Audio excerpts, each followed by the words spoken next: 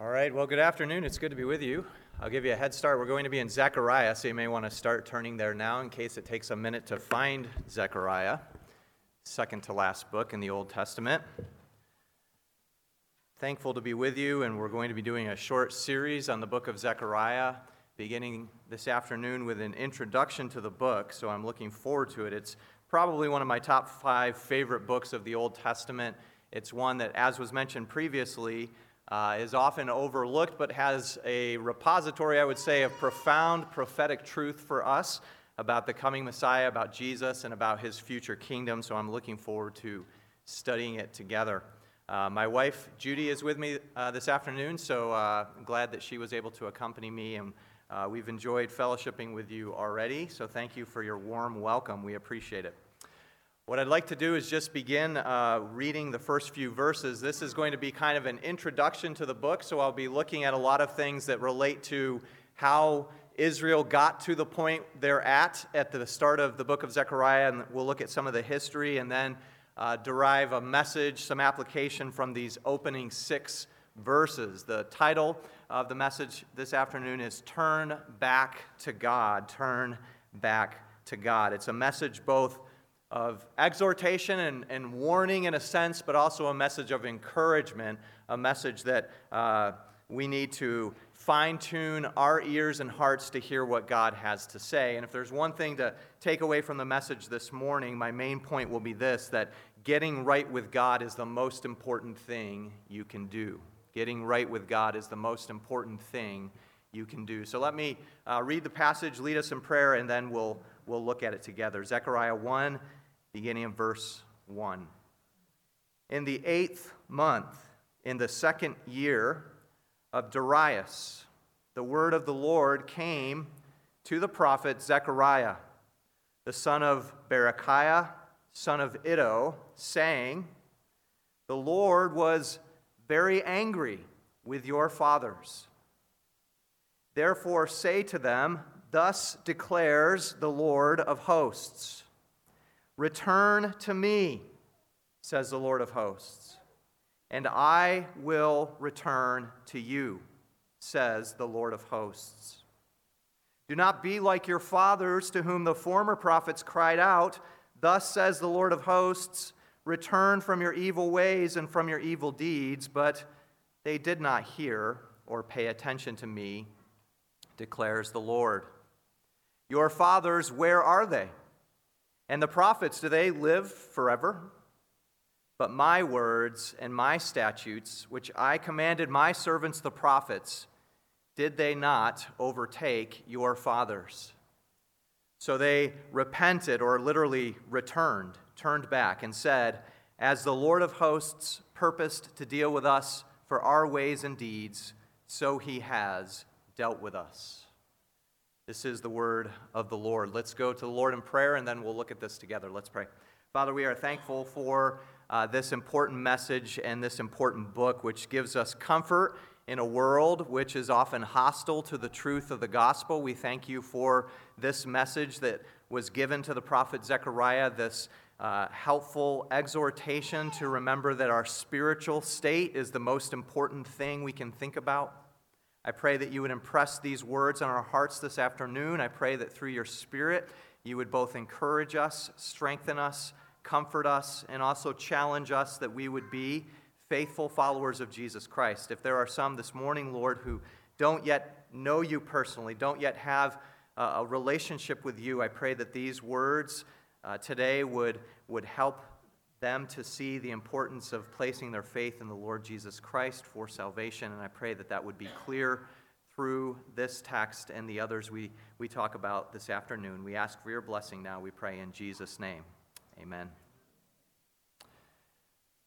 Have you ever been in a situation in your life where maybe something's happened that's kind of gotten your attention?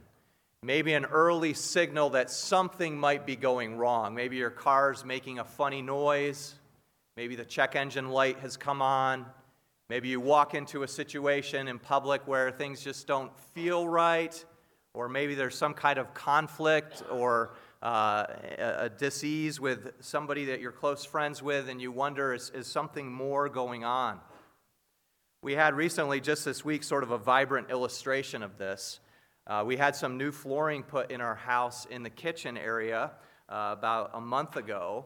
And as a result of that, we had some things that were happening that just seemed weird to us. Like there was a wet spot that appeared on the trim, and they came back out and looked at it, and they thought, well, maybe just when we were hooking up the line to the fridge, it got wet. I don't think it's a big deal. I think everything looks good. We're like, okay, fine, sounds good.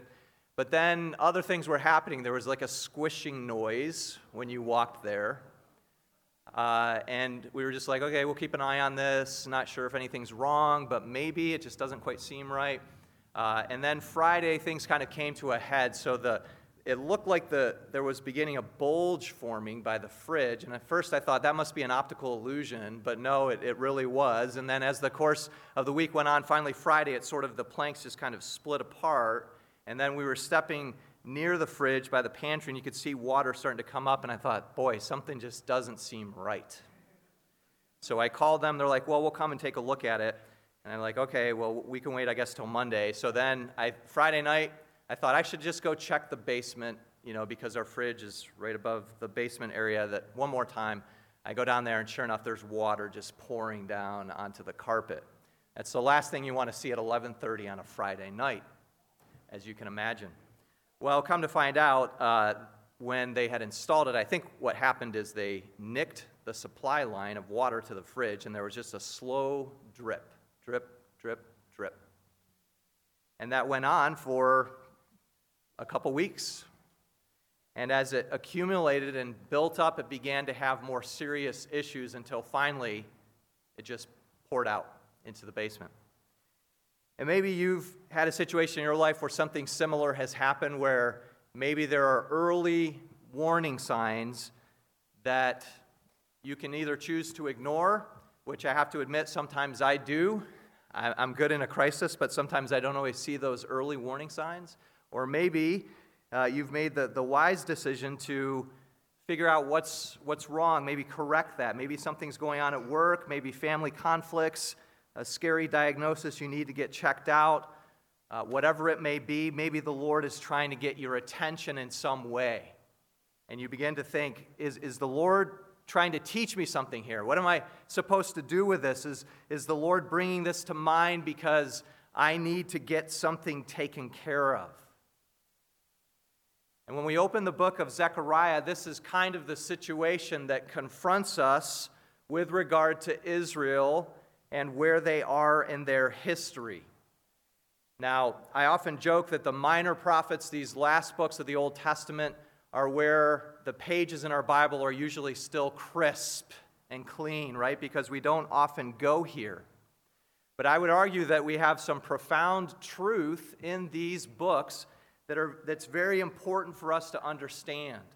So what we're going to do this morning, Lord willing, is just sort of a deep dive on what's going on in Israel's history that brought them to this point, and why the prophet Zechariah starts with this message. You noticed he didn't really begin with a message that says God loves you and has a plan for your life. Although that is true, that God loves us, the message he starts with is repent, turn back from your sins, make sure that you're right with the Lord. But if you recall in the New Testament, in the Gospel of Matthew, when Jesus comes on the scene, the first words he says in public, the first message he says is, repent, for the kingdom of heaven is at hand. So I would argue that Zechariah similarly is coming with probably the most important message we need to hear at the beginning, and that is, getting right with God is the most important thing you can do. Getting right with God is the most important thing you can do. All right, so where are we in the book? Let me just sort of establish the background. And I'm going to try to get this to work. Oh, that's not what I want. That is true, but that's not the next slide. I'll let them get that. All right, as they're working on that, so where are we as the book of Zechariah unfolds? Yes, that's good. Thank you. All right. Hopefully the font there is legible. I'll work on getting better as I go along. Sometimes it's hard to know how big to make it. So, All right, so as we come to the book of Zechariah, there are certain things that we need to kind of understand to situate ourselves and to know what's going on. There are 3 books that form the end of the Old Testament. They are the books of Haggai, Zechariah, and Malachi. And in a sense, those 3 books really should be read together. There are a lot of connections between these books.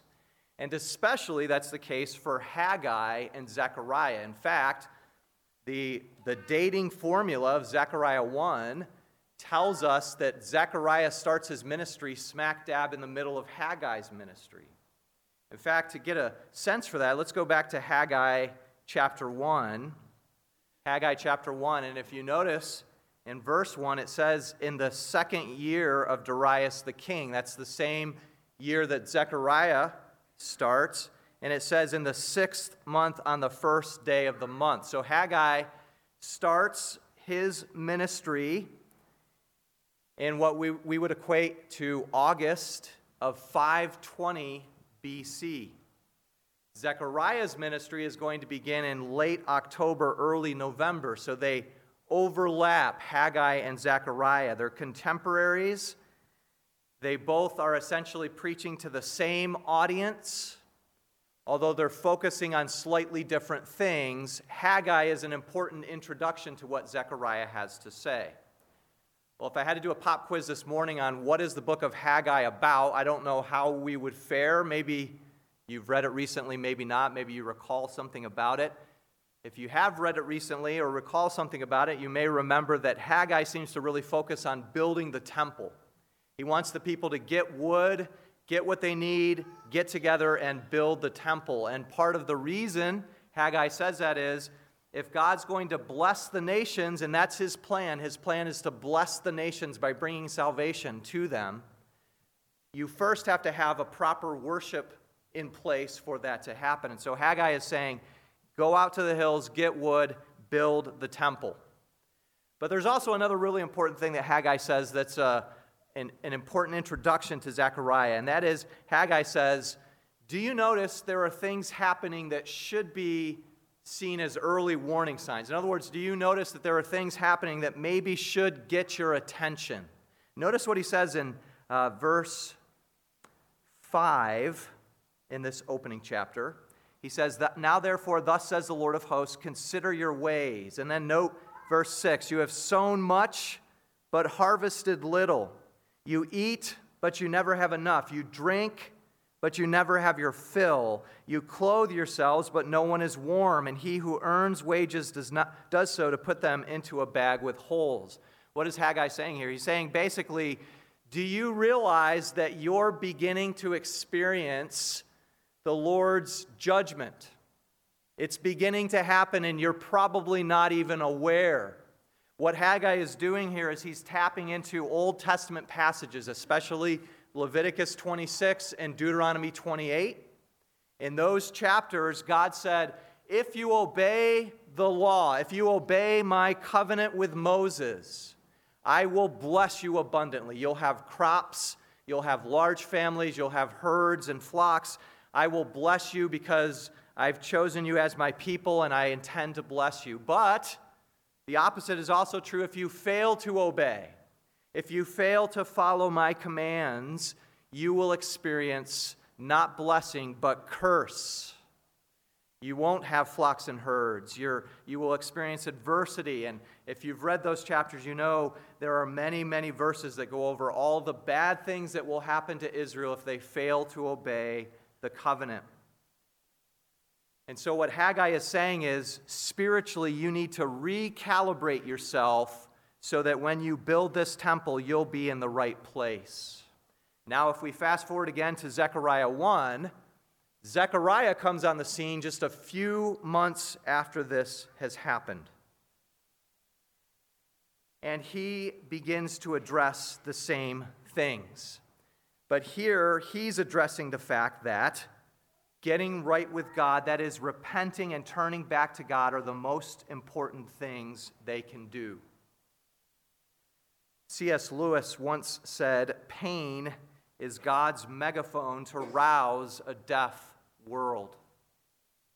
And often when things aren't quite going the way we would like them to, that's a way that God uses to get our attention, that we need to turn back to Him.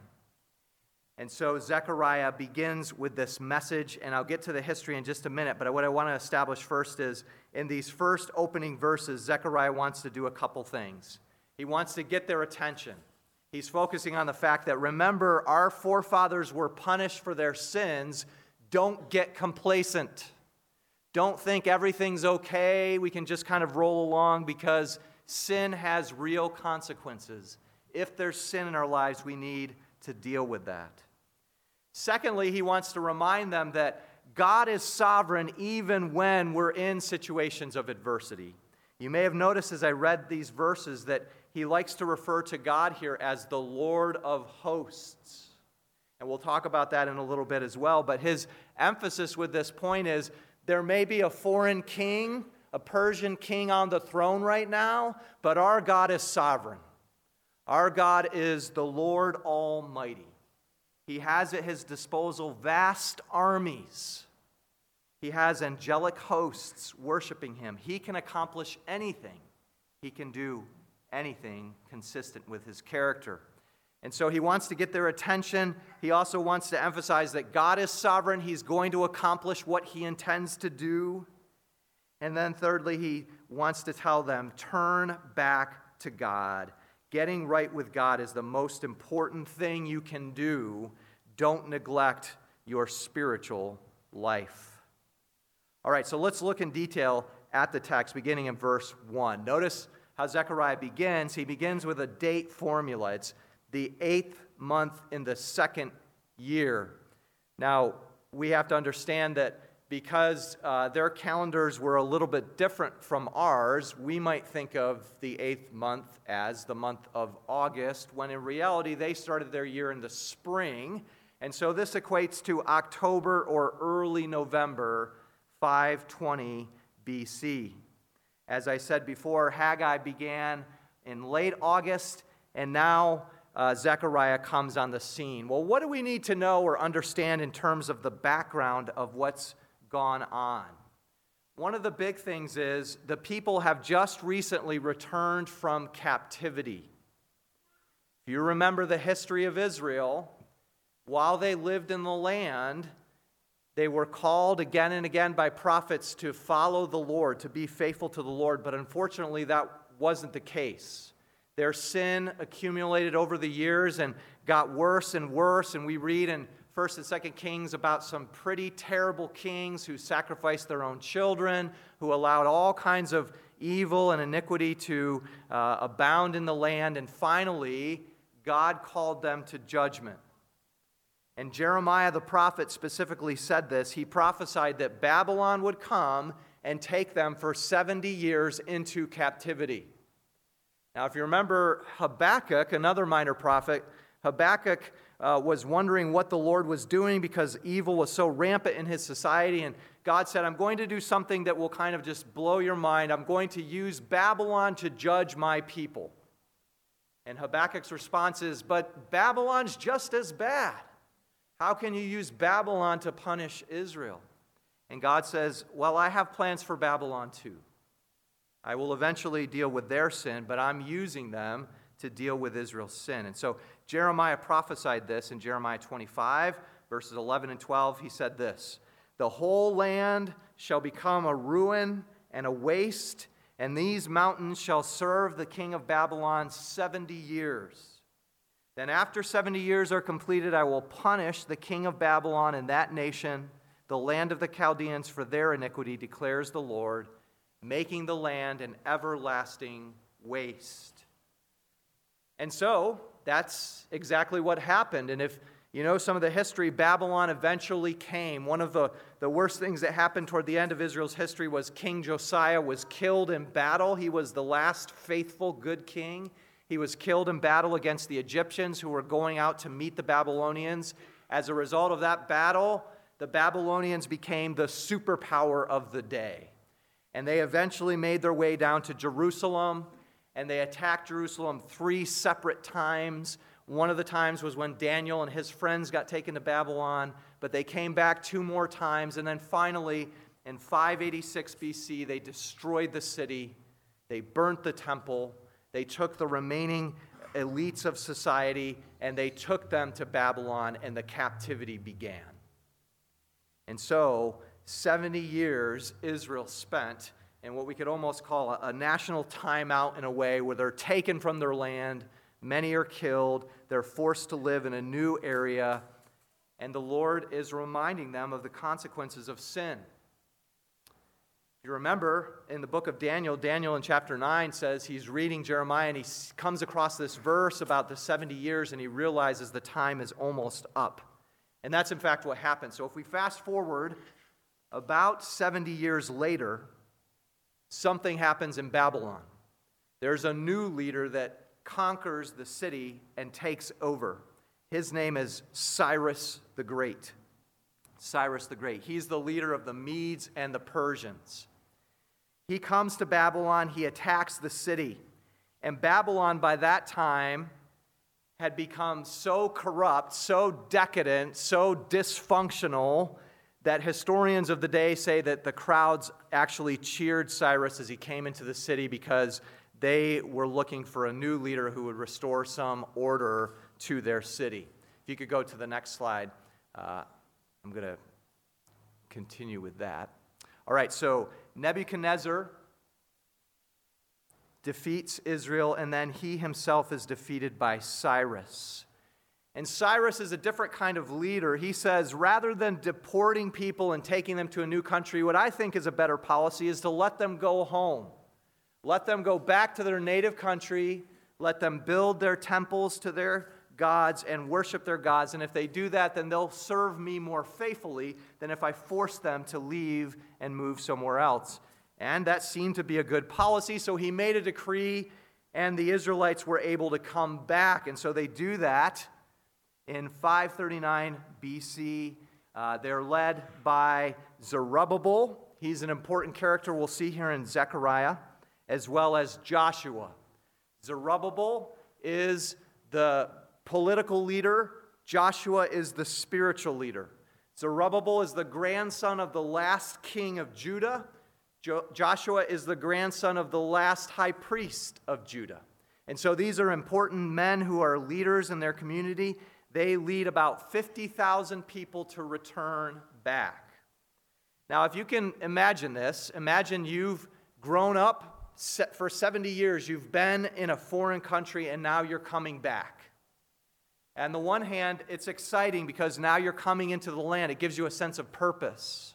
But on the other hand, there's a lot of work to do, and it's easy to get discouraged. You're thinking, how are we going to do this? How are we going to rebuild the temple? How are we going to rebuild the walls? They were destroyed by the Babylonians. How are we going to raise our family in the rubble of a destroyed city? And so as they come, they begin to get things going. They establish an altar. They begin to build. They lay the foundation of the temple, but discouragement sets in. And for about 16 years, they're just spiritually paralyzed. The Samaritans and different people that are in the area, they're constantly giving them trouble. They're reporting back to Darius that there's all kinds of insurrection talk happening, and you can't trust the Jewish people. They're going to rebel against you. And so the work halts. The people get discouraged, and they wonder, is this ever really going to happen?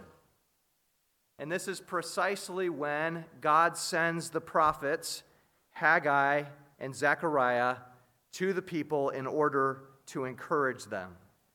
And so, with this leader, if we could go to the next slide, with this leader, Darius, he's the new Persian king. He's a very effective leader.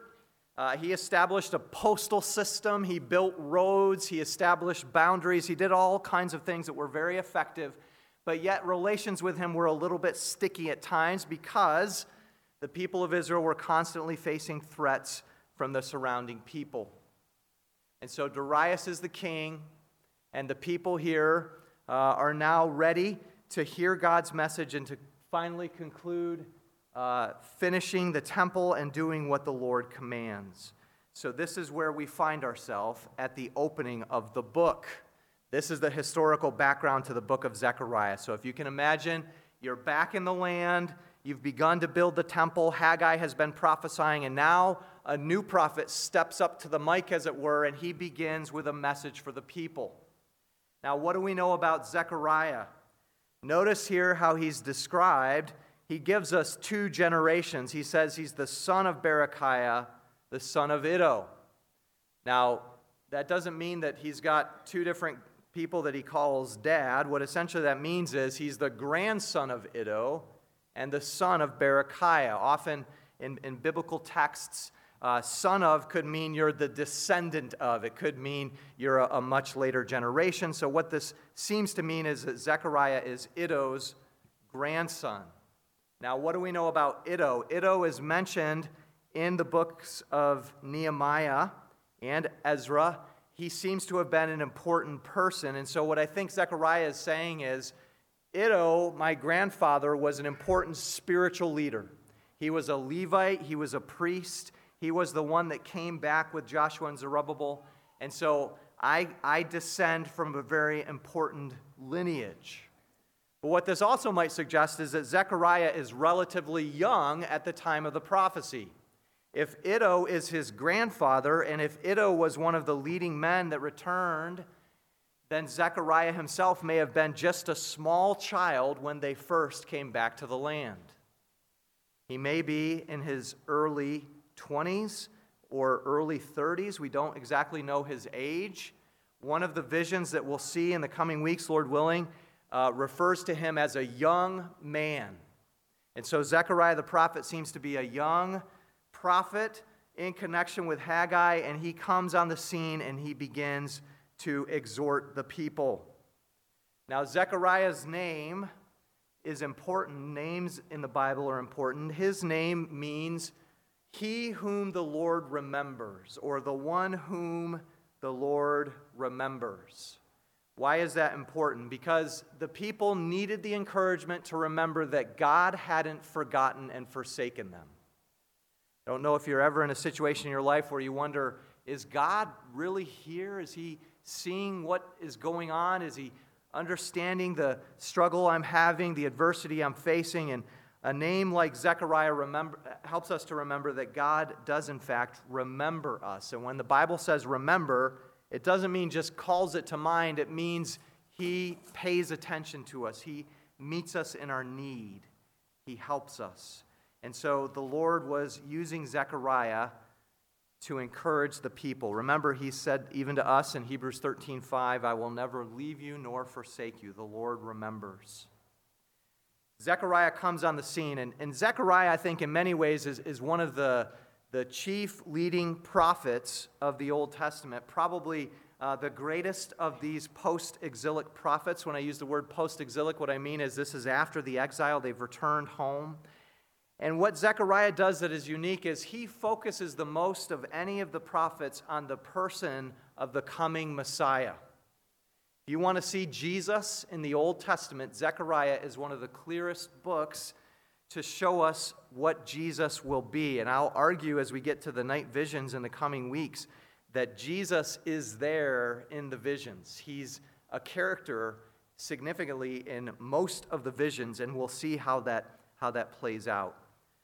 What Zechariah also does is he tells the people not only is the Messiah coming, but when he comes, he's going to set up a kingdom. His kingdom won't be like the kingdoms of the earth that are characterized by corruption and bad leadership. His kingdom will be perfect. His kingdom will cause the nations to gather and receive a blessing. There will be peace. There will be prosperity. There will be good things that come when King Jesus, the Messiah, is on his throne. And so Zechariah comes and he prophesies during a time where there's a lot of turmoil, a lot of questions, and he comes with an important message. If we could go to the next slide, we'll look now at the message that he brings. All right, look at verse 2. He begins, as I said, by saying, the Lord was angry. The Lord was very angry with your fathers. He begins by emphasizing wrath. Literally, this means the Lord was furious with your ancestors. Now, that doesn't seem like a very loving way to begin, in a way, right? Why does Zechariah come on the scene saying not, I know you're discouraged, but you need to know that God loves you and cares for you. He's going to get to that eventually, but he begins first by saying, God was angry with your forefathers. What is he doing here? What's the point of this message? I think what Zechariah is saying is, in a time when we are tempted to grow complacent or discouraged, the first thing we need to know and remember is who God is. And God is a God who's holy. God is a God who's sovereign and powerful. God is a God of justice. Now, it's important, of course, to emphasize God's love, and many today do emphasize that, but often in our rush to emphasize what we would see as the compassionate side of God, sometimes we skip right over the part where God is also a holy, righteous, and just God. God is a God who cannot tolerate sin. God is a God who wants his people to reflect his character. God is a God that we don't just willy-nilly choose how to worship. We must come to him in the way he prescribes. In the New Testament, this means coming through the person of our Lord Jesus Christ. As he himself said in John 14, I am the way, the truth, and the life. So it's a message that's both inviting and encouraging, but also exclusive. God is a God who's holy. God is a God who's just. And a passage that I think is probably one of the most important texts of the Old Testament, and sometimes I even call it the gospel of the Old Testament, is a passage where God reveals his character to Moses and by extension to Israel. He passes by Moses and he describes his character in a classic text. It's found in Exodus 34, 6 and 7. And what God does there is say, I'm a God who has mercy and love and compassion, but I'm also a God who deals with sin. Don't forget one to the neglect of the other, and vice versa. He says this, the Lord is a compassionate and gracious God, slow to anger and abounding in faithful love and truth, maintaining faithful love to 1,000 generations, forgiving iniquity, rebellion, and sin, but he will not leave the guilty unpunished, bringing the father's iniquity on the children and grandchildren to the third and fourth generation. In other words, what the message that Zechariah brings that the people need to hear at this moment is, yes, God has made a covenant with you. He will be your God. He has love for you. He's chosen you out of all the nations of the world, but don't take that for granted. Never take for granted that the Lord doesn't deal with sin as a serious issue. And often when we approach God, we sort of want the benefits, we want the good things, but sometimes we're unwilling to hear the hard truth about our sin. And Zechariah comes up to this point several times. He mentions in other places the idea that people, when they hear the message, can be hardened in their heart. They can be hardened in their heart. He'll talk about this in chapter 7 and verse 12. Let me just read that text where he describes the people, and he says, they made their hearts diamond hard, lest they should hear the law and the words that the Lord of hosts had sent by his Spirit through the former prophets, talking again about their ancestors. This is a common theme in Scripture. When we hear the truth of God's message, there's a temptation to steal up against it, to harden our hearts, to sort of get angry that God is a God who deals with sin. We see this in other texts. Romans 2:5 says, because of your hard and impenitent heart, you are storing up wrath for yourself on the day of wrath, when God's righteous judgment will be revealed.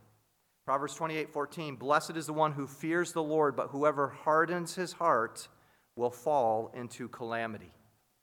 So Zechariah begins by saying, don't forget the Lord was angry with your forefathers because of their sin. But notice what he says in verse 3. Therefore say to them, this is what the Lord says, turn back or return to me. Notice over the next two verses how this word appears several times. He says, return to me, and I will return to you. And then in verse 4, return from your evil ways. This is the same word that's used in each time. It's a word that means literally to turn back, to return or to turn back. Another way to translate this would be repent. Repent of your sin. Turn back from your ways. Turn back to the Lord. And our message this morning, if I could just build upon Zechariah's, is the most important thing we can gather as we're hearing God's word is to remember, is there an area where I need to turn from my sin and turn back to God? Is there an area where I've been resisting the Lord, pushing back against Him? Because if that's the case, I need to turn back to the Lord. Because the Lord deals with sin. We know that. We've heard that. 2 Kings tells us in chapter 17 that the reason the Babylonians came was because Israel had refused to repent. 2 Kings 17:7 says, this disaster happened because the people of Israel had sinned against their Lord their God, who brought them out of the land of Egypt. And so Zechariah says, turn back. His message is turn back to God. But one other thing that he emphasizes is, as I said before, that the Lord is the Lord of hosts. The Lord is the Lord of hosts. What Zechariah is focusing here is on two truths that I think converge together. One is the Lord deals with sin, and the other is that the Lord, because He's sovereign, has the power to deal with sin. In other words, what Zechariah is saying is, don't think you can outrun God. Don't think that if I just hold on long enough, eventually God will forget about this. If I just ignore the problem, eventually it will go away. Zechariah is saying that's not the case, because the Lord is not a God who just sort of turns away or forgets. The Lord is the sovereign God. Zechariah likes to use this title, and Haggai, Zechariah, Malachi cumulatively use that title, the Lord of Hosts, 1/3 of all its occurrences in the Old Testament. It's a favorite of theirs, and they do it to emphasize that even though a foreign power may be on the throne, God is still sovereign. God is still sovereign. And so Zechariah warns them. He says, God gave a message to your ancestors, and yet they refused to believe. Notice verses 5 and 6. He says, your fathers, where are they? The prophets, do they live forever? My words and my statutes, which I commanded my servants, the prophets, did they not overtake your fathers? His point here is God's word will win out. Don't think you can outlast God. Don't think you can ignore His words or turn away from them, because eventually they will overtake you. The word of the Lord is powerful. We see this all through Scripture. Psalm 119, for instance, says, forever, O Lord, your word is firmly fixed in the heavens. Verse 160, every one of your righteous rules endures forever. Isaiah 40, verse 8 says, the grass withers, the flower fades, but the word of our God will stand forever. We can think of it this way. We hear a lot of talk these days about being on what some people call the right side of history. And often they use this phrase to sort of suggest if you refuse to go along with what we're proposing, you're going to be on the wrong side of history, and time will show that you were really wrong, and all these sorts of things. And often it doesn't really matter what the issue is so much as it's sort of used to kind of force people to go along with certain kinds of thinking. Well, if we can extrapolate that to Zechariah, what Zechariah is essentially saying is God is always on the right side of history. His word never fails. His word is always supreme. We all will be long in the grave, and His word will still be supreme. So don't think that you can outrun God. Don't think that you can ignore God. Don't think that if I just don't deal with this, I won't have to. It'll eventually go away. Zechariah says that's not the case. God's word will overtake you, and eventually you will have to face the reality of that. And so, he says at the end of verse 6, so they repented and said, as the Lord of hosts purposed to deal with us in our ways and deeds, so he has dealt with us. What is this about? I think what he's saying here is the ancestors eventually did recognize they were wrong. Eventually they repented, but it was too late. They were already in Babylon. They were already in exile. And in exile they said, you know what? God was right. And they turned back to God, but at that point they had already received the punishment for their sins. And so Zechariah is saying, you, his audience, you have an opportunity to respond in time. Don't delay. If there's something wrong in your life, deal with it. Don't ignore those check engine warning lights. If God is dealing in your heart with sin, you need to respond. You need to deal with it, because eventually his word will overtake you, as it did for the fathers. If we could go to the last slide, I want to just draw this to a close with a couple of applications and thoughts here. All right, the first is, don't be hard-hearted or apathetic when the Lord is dealing with you. Has God placed a check engine warning light in your life recently? Is there something where you've been involved maybe in a sin, and you've had some conviction and you thought, I should really deal with this, but just maybe not right now? I would encourage you this morning, don't let that go. If you've been resisting God, if you've been pushing back against that small voice of Scripture in your conscience or in your mind, I encourage you this morning to deal with it. Now, that may be that you need to, for the first time, trust in Christ for salvation. That may mean that you've been hearing the gospel, hearing the word of God, and you've just never yourself placed your faith in Christ because, this is your parents' religion, or you're just not sure, or you kind of want to find out for yourself. And I would encourage you this morning that God is speaking through his word. And as you hear his word week after week, time after time, he's calling you to trust in Christ for salvation. And you ignore that message at your own peril. The gospel tells us, the scripture tells us, God created a good and perfect world. He put humanity in that world as the pinnacle of his creation, but we rebelled. We chose sin. We ignored the commands of God, and we said, my way, not God's way, and we fell into sin. We embraced sin and foolishness. This is spelled out for us in Genesis 3, and we know what happened next. Sin leads to death. It leads to judgment. But God didn't leave us there. The book of Genesis tells us that God took the first step. He provided a covering for Adam and Eve, and ever since he's been taking that first step to provide an answer to the sin problem.